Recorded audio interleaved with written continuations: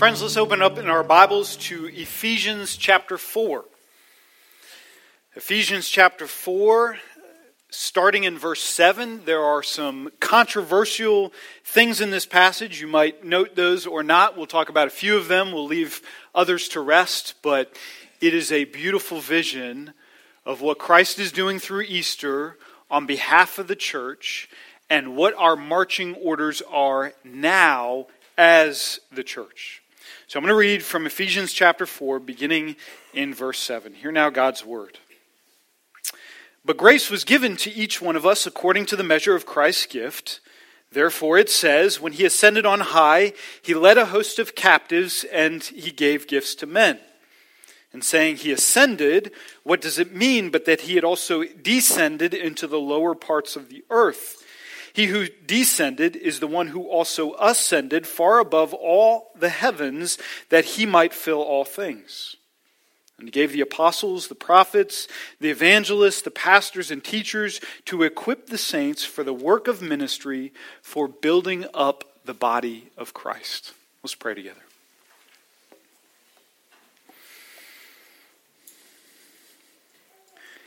Lord, even if we have some confusion about certain turns in this passage, something comes out very clearly, and that is your victory at Easter bears the gift of teachers for the church that will equip saints so that we could do the work of ministry, so that we will see your glorious bride, the church, built up, looking and acting and thinking like you before a watching world.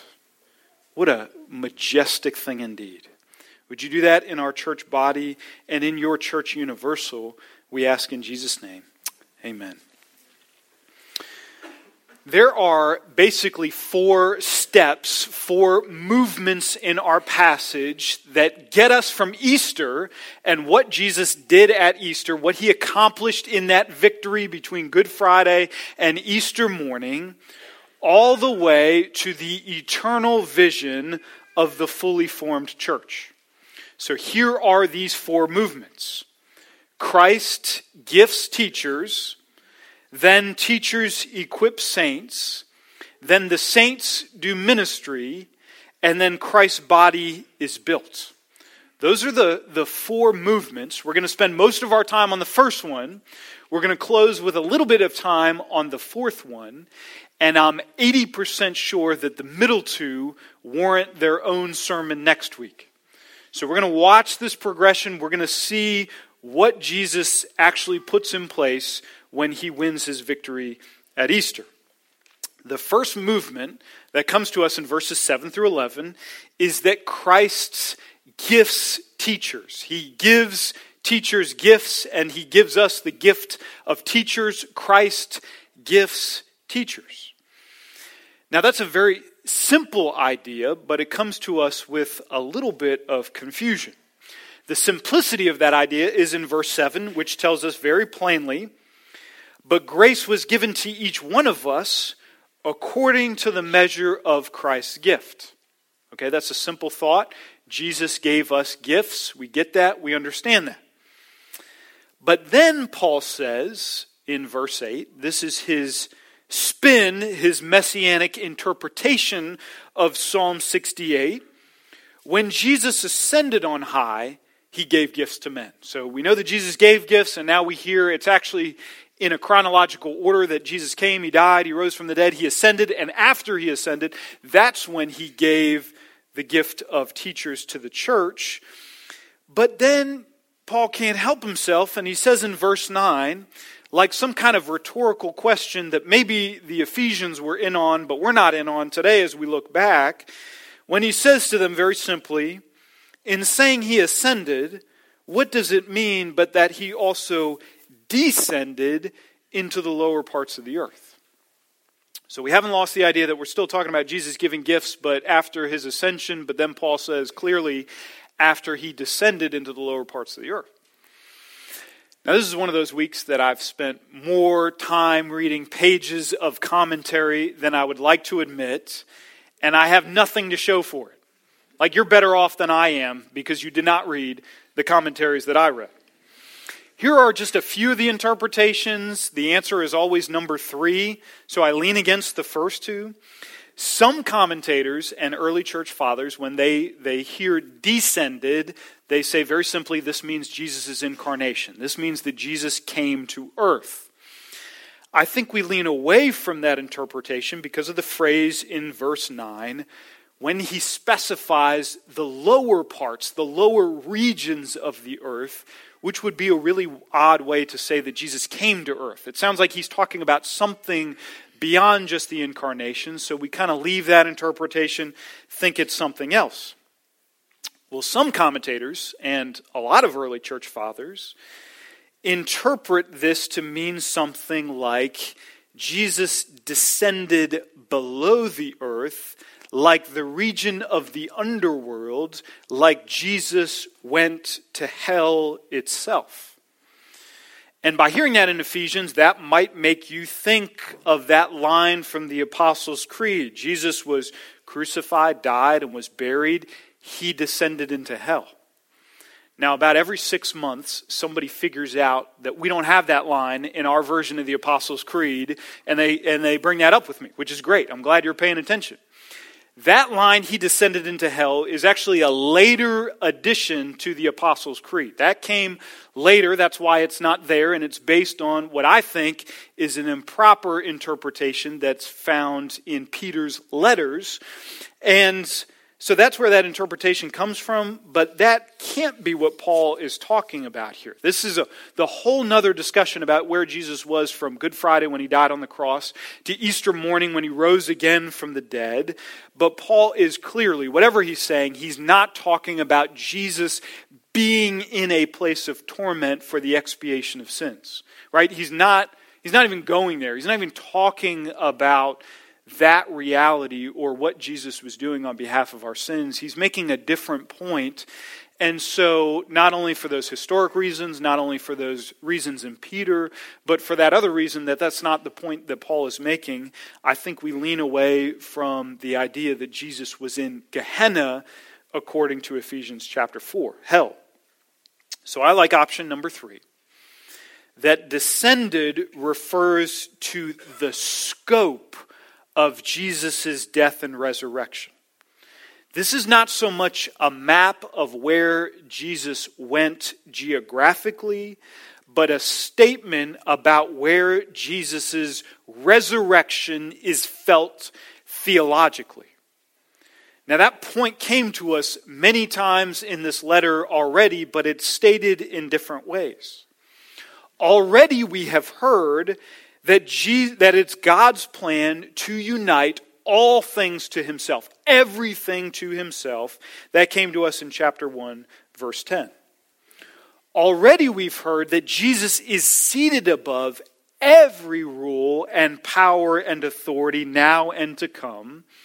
That came to us in chapter 1, verses 20 and 22. Already we've heard that it is now God's plan to display the church before all evil rulers and authorities in the heavenly places, according to chapter 3, verse 10. So Paul makes it crystal clear throughout the letter that whether we're talking about the heavens or the earth or under the earth, the entire universe, seen and unseen, it has been conquered at Easter, and it is now under the jurisdiction of Jesus. That's his exact point in Philippians chapter 2, which was our call to worship, that at the name of Jesus, every knee should bow. On earth and under the earth, every tongue confess that Jesus Christ is Lord. His resurrection, his ascension is felt in every corner of the cosmos.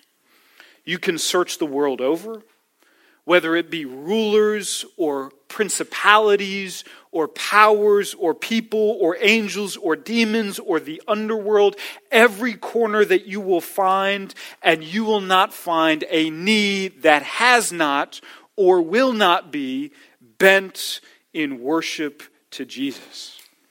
This is all part of his plan, verse 10, that he might fill all things. We're talking about what Jesus has done and where his power is felt. Now keep that grand plan in mind from verses 7 through 10, that he wants to fill all things. We know that Jesus gives those gifts, and we know that they happen after his ascension, which happened after he came and descended and then ascended. But what are those gifts? What specifically does Paul have in mind? He's listed many things that Jesus has given us in his gospel. What does he have in mind right now? What are the gifts that he wants to talk about? Well, that comes to us in verse 11.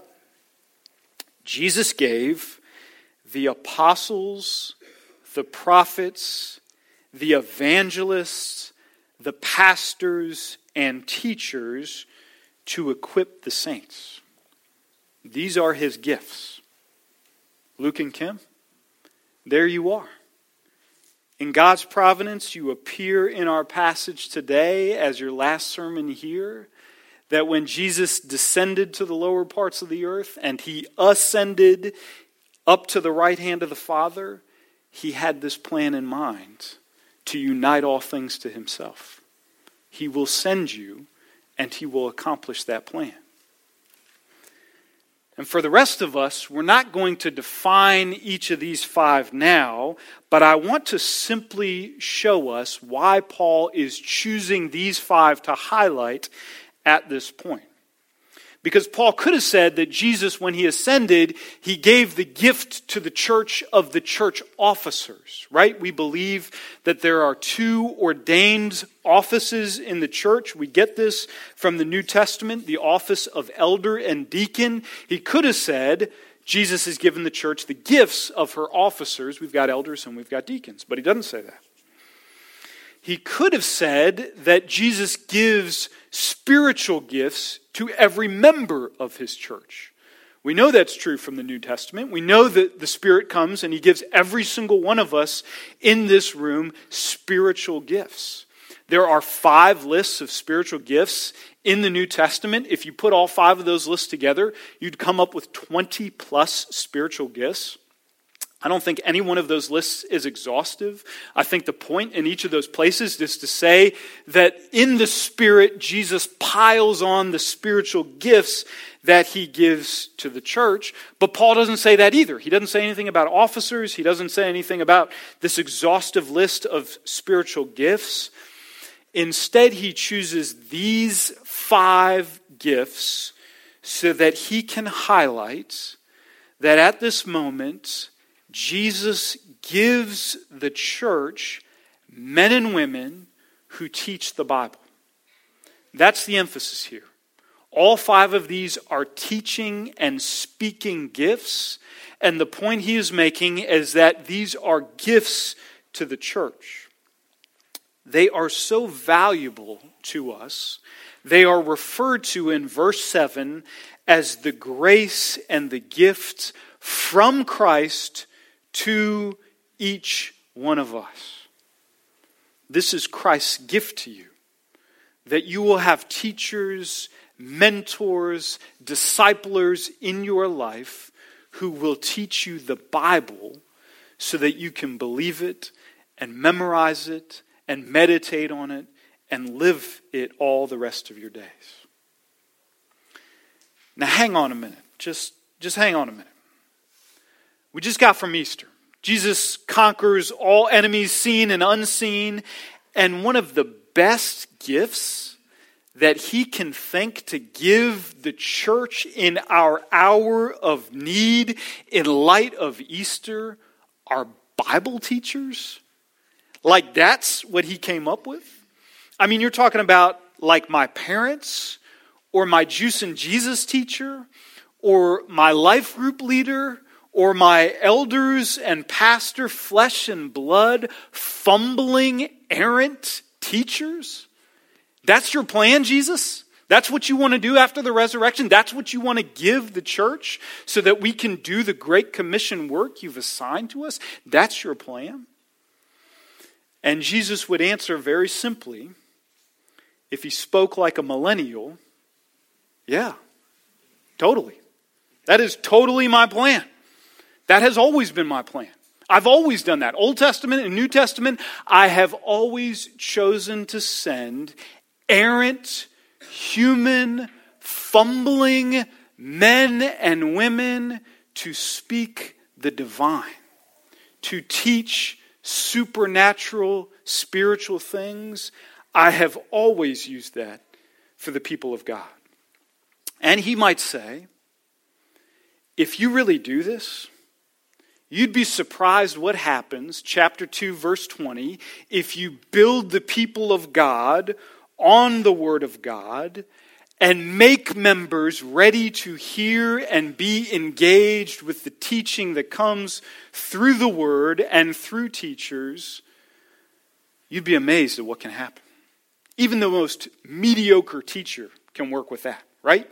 Even the most flawed teacher can take a humble, eager, spirit-filled group of people and lead them one step forward, two steps back to the bright glory of looking like Jesus. Anybody can do that with God's help.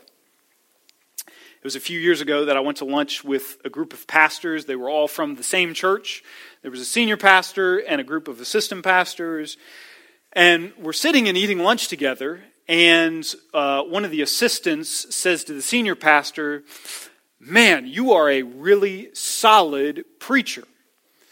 And I just kind of watched that as senior pastor do what every pastor does when he hears that. You just kind of sat a little taller and felt good at that statement. And I thought the assistant pastor should have stopped then and there. That was a great thing to say. But then he opened his mouth, which he had a tendency of doing. And he said, "Yeah, you're solid, man. You hit doubles every Sunday. You don't hit triples. You don't hit home runs. But you don't hit singles either. You hit a solid double every single week. I've never seen anything like it." And you just watch the pastor just completely deflate, and there's this huge awkwardness of trying to recover that backhanded compliment. Whatever you do, do not tell the teacher or mentor or preacher in your life that they are consistently mediocre. That's about the worst thing you could say to somebody. Tell them that they offended you. Tell them that you disagree. Do not say that they are mediocre. Do not pull them aside and say, "Man, your teaching is like the Golden Corral. It's not going to wow you, but I'm going to get full. I'm going to leave getting what I paid for." I mean, that's depressing. I actually think the Apostle Paul was a lousy preacher. He gets picked on, especially by the Corinthians and the super apostles. "You are so bold in your letters, Paul. They're so bold and courageous, but then when you show up, you're so timid in person. You're just underwhelming. You're a very small man with a very small voice, and you don't carry the weight that your letters do." I think Paul was a lousy preacher. So it's funny that he's writing this. If you are a preacher, if you are a teacher, if you are a mentor or a friend or a discipler, if you've thrown yourself into the life group ministry or the children's ministry at this church, take heart, teacher. God is going to use you because it's not about you. It's about this eternal plan of bearing the fruit of his resurrection and ascension by gifting the church with teachers and changing lives. And whether we hit a home run or a double, he promises to bring Jesus' resurrection to bear on the entire universe. Take heart in your labors. Take heart in your calling. Take heart in what Jesus has asked of you to do in the midst of our body. Now that's the first point. That's big picture stuff that Christ gifts teachers. The next three movements, they get very practical. That after Christ gifts teachers, they turn around and equip saints so that saints, every one of us, can turn around and do the work of ministry so that Christ's body is built.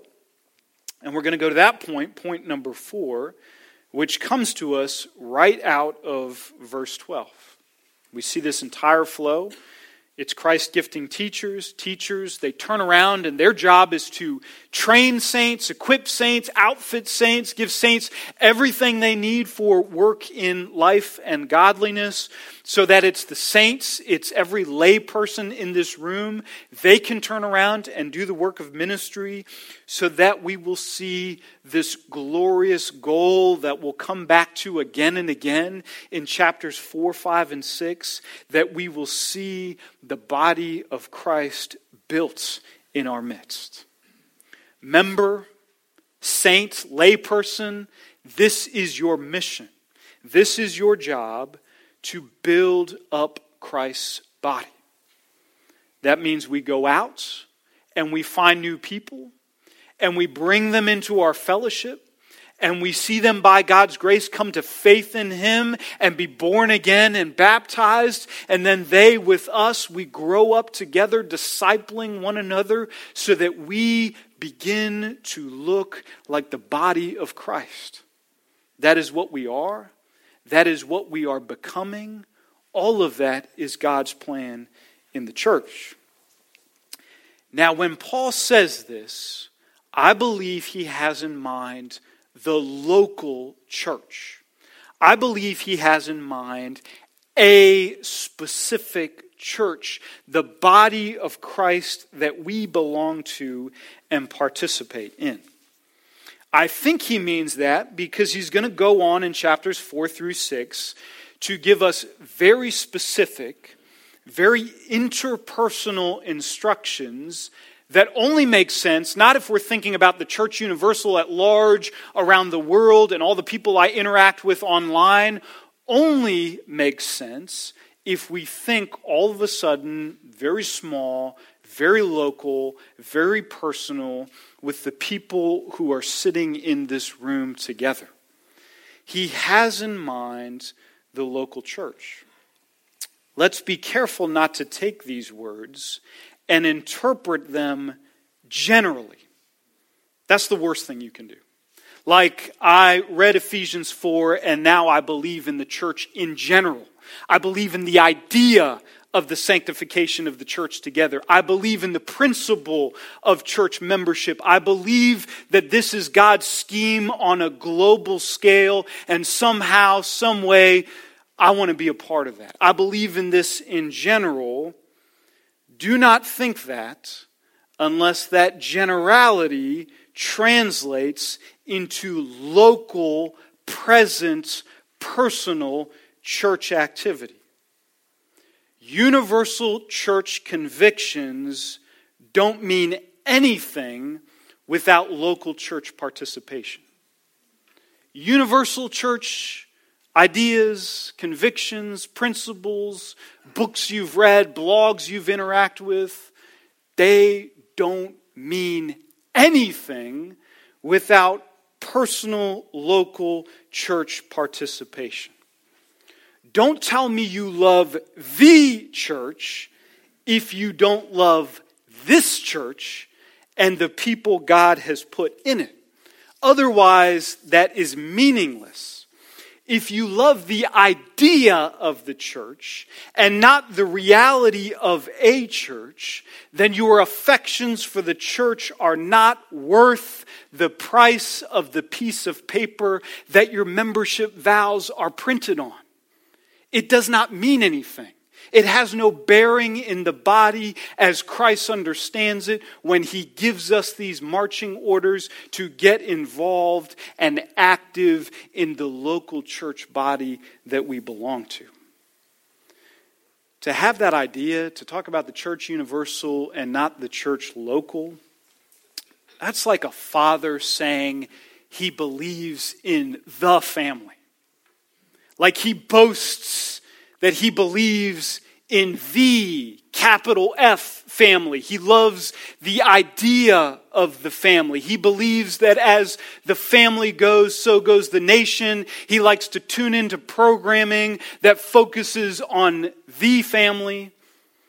He's just too busy to spend time with his actual, local, flesh and blood, gathering at the dinner table family. that man's convictions are meaningless. They're cheap. Anybody can say that.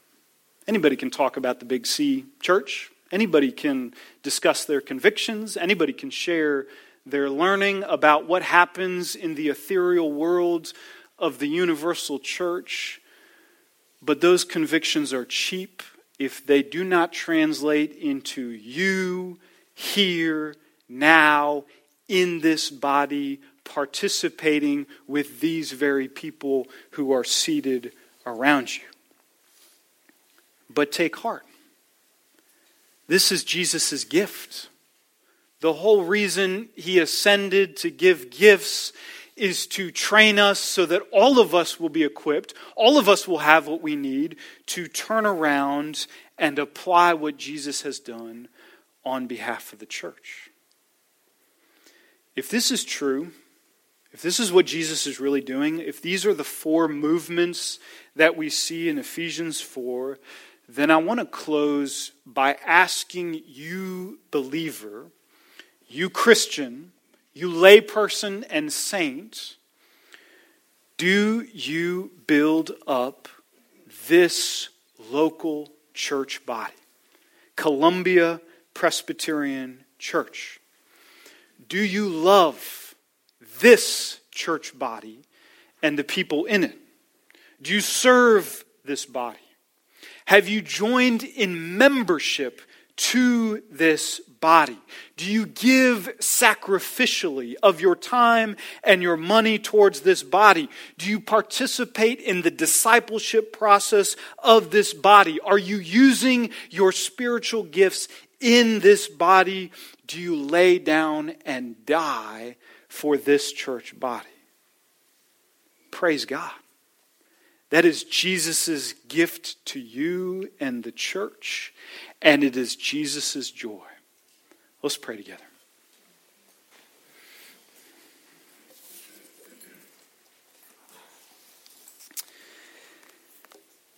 Heavenly Father, I pray that you would forgive us of a robust, theologically acute idea of the universal church if it does not translate into flesh and blood, personal participation in the local church body. Would you bring this gift to bear? Teach us your word so that we can stand on it and be built together brick by brick to do this important work of ministry so that we will show forth the glorious body of Christ to a watching and a needy world. Do this in our midst, we ask in Jesus' name. Amen. Friends, hear now this promise, this benediction from Philippians chapter 3. It does not fall on us as individuals. It falls on us as a local church body. But our citizenship is in heaven, and from it we await a Savior, the Lord Jesus Christ, who will transform our lowly body to be like His glorious body by the power that enables Him even to subject all things to Himself. Amen.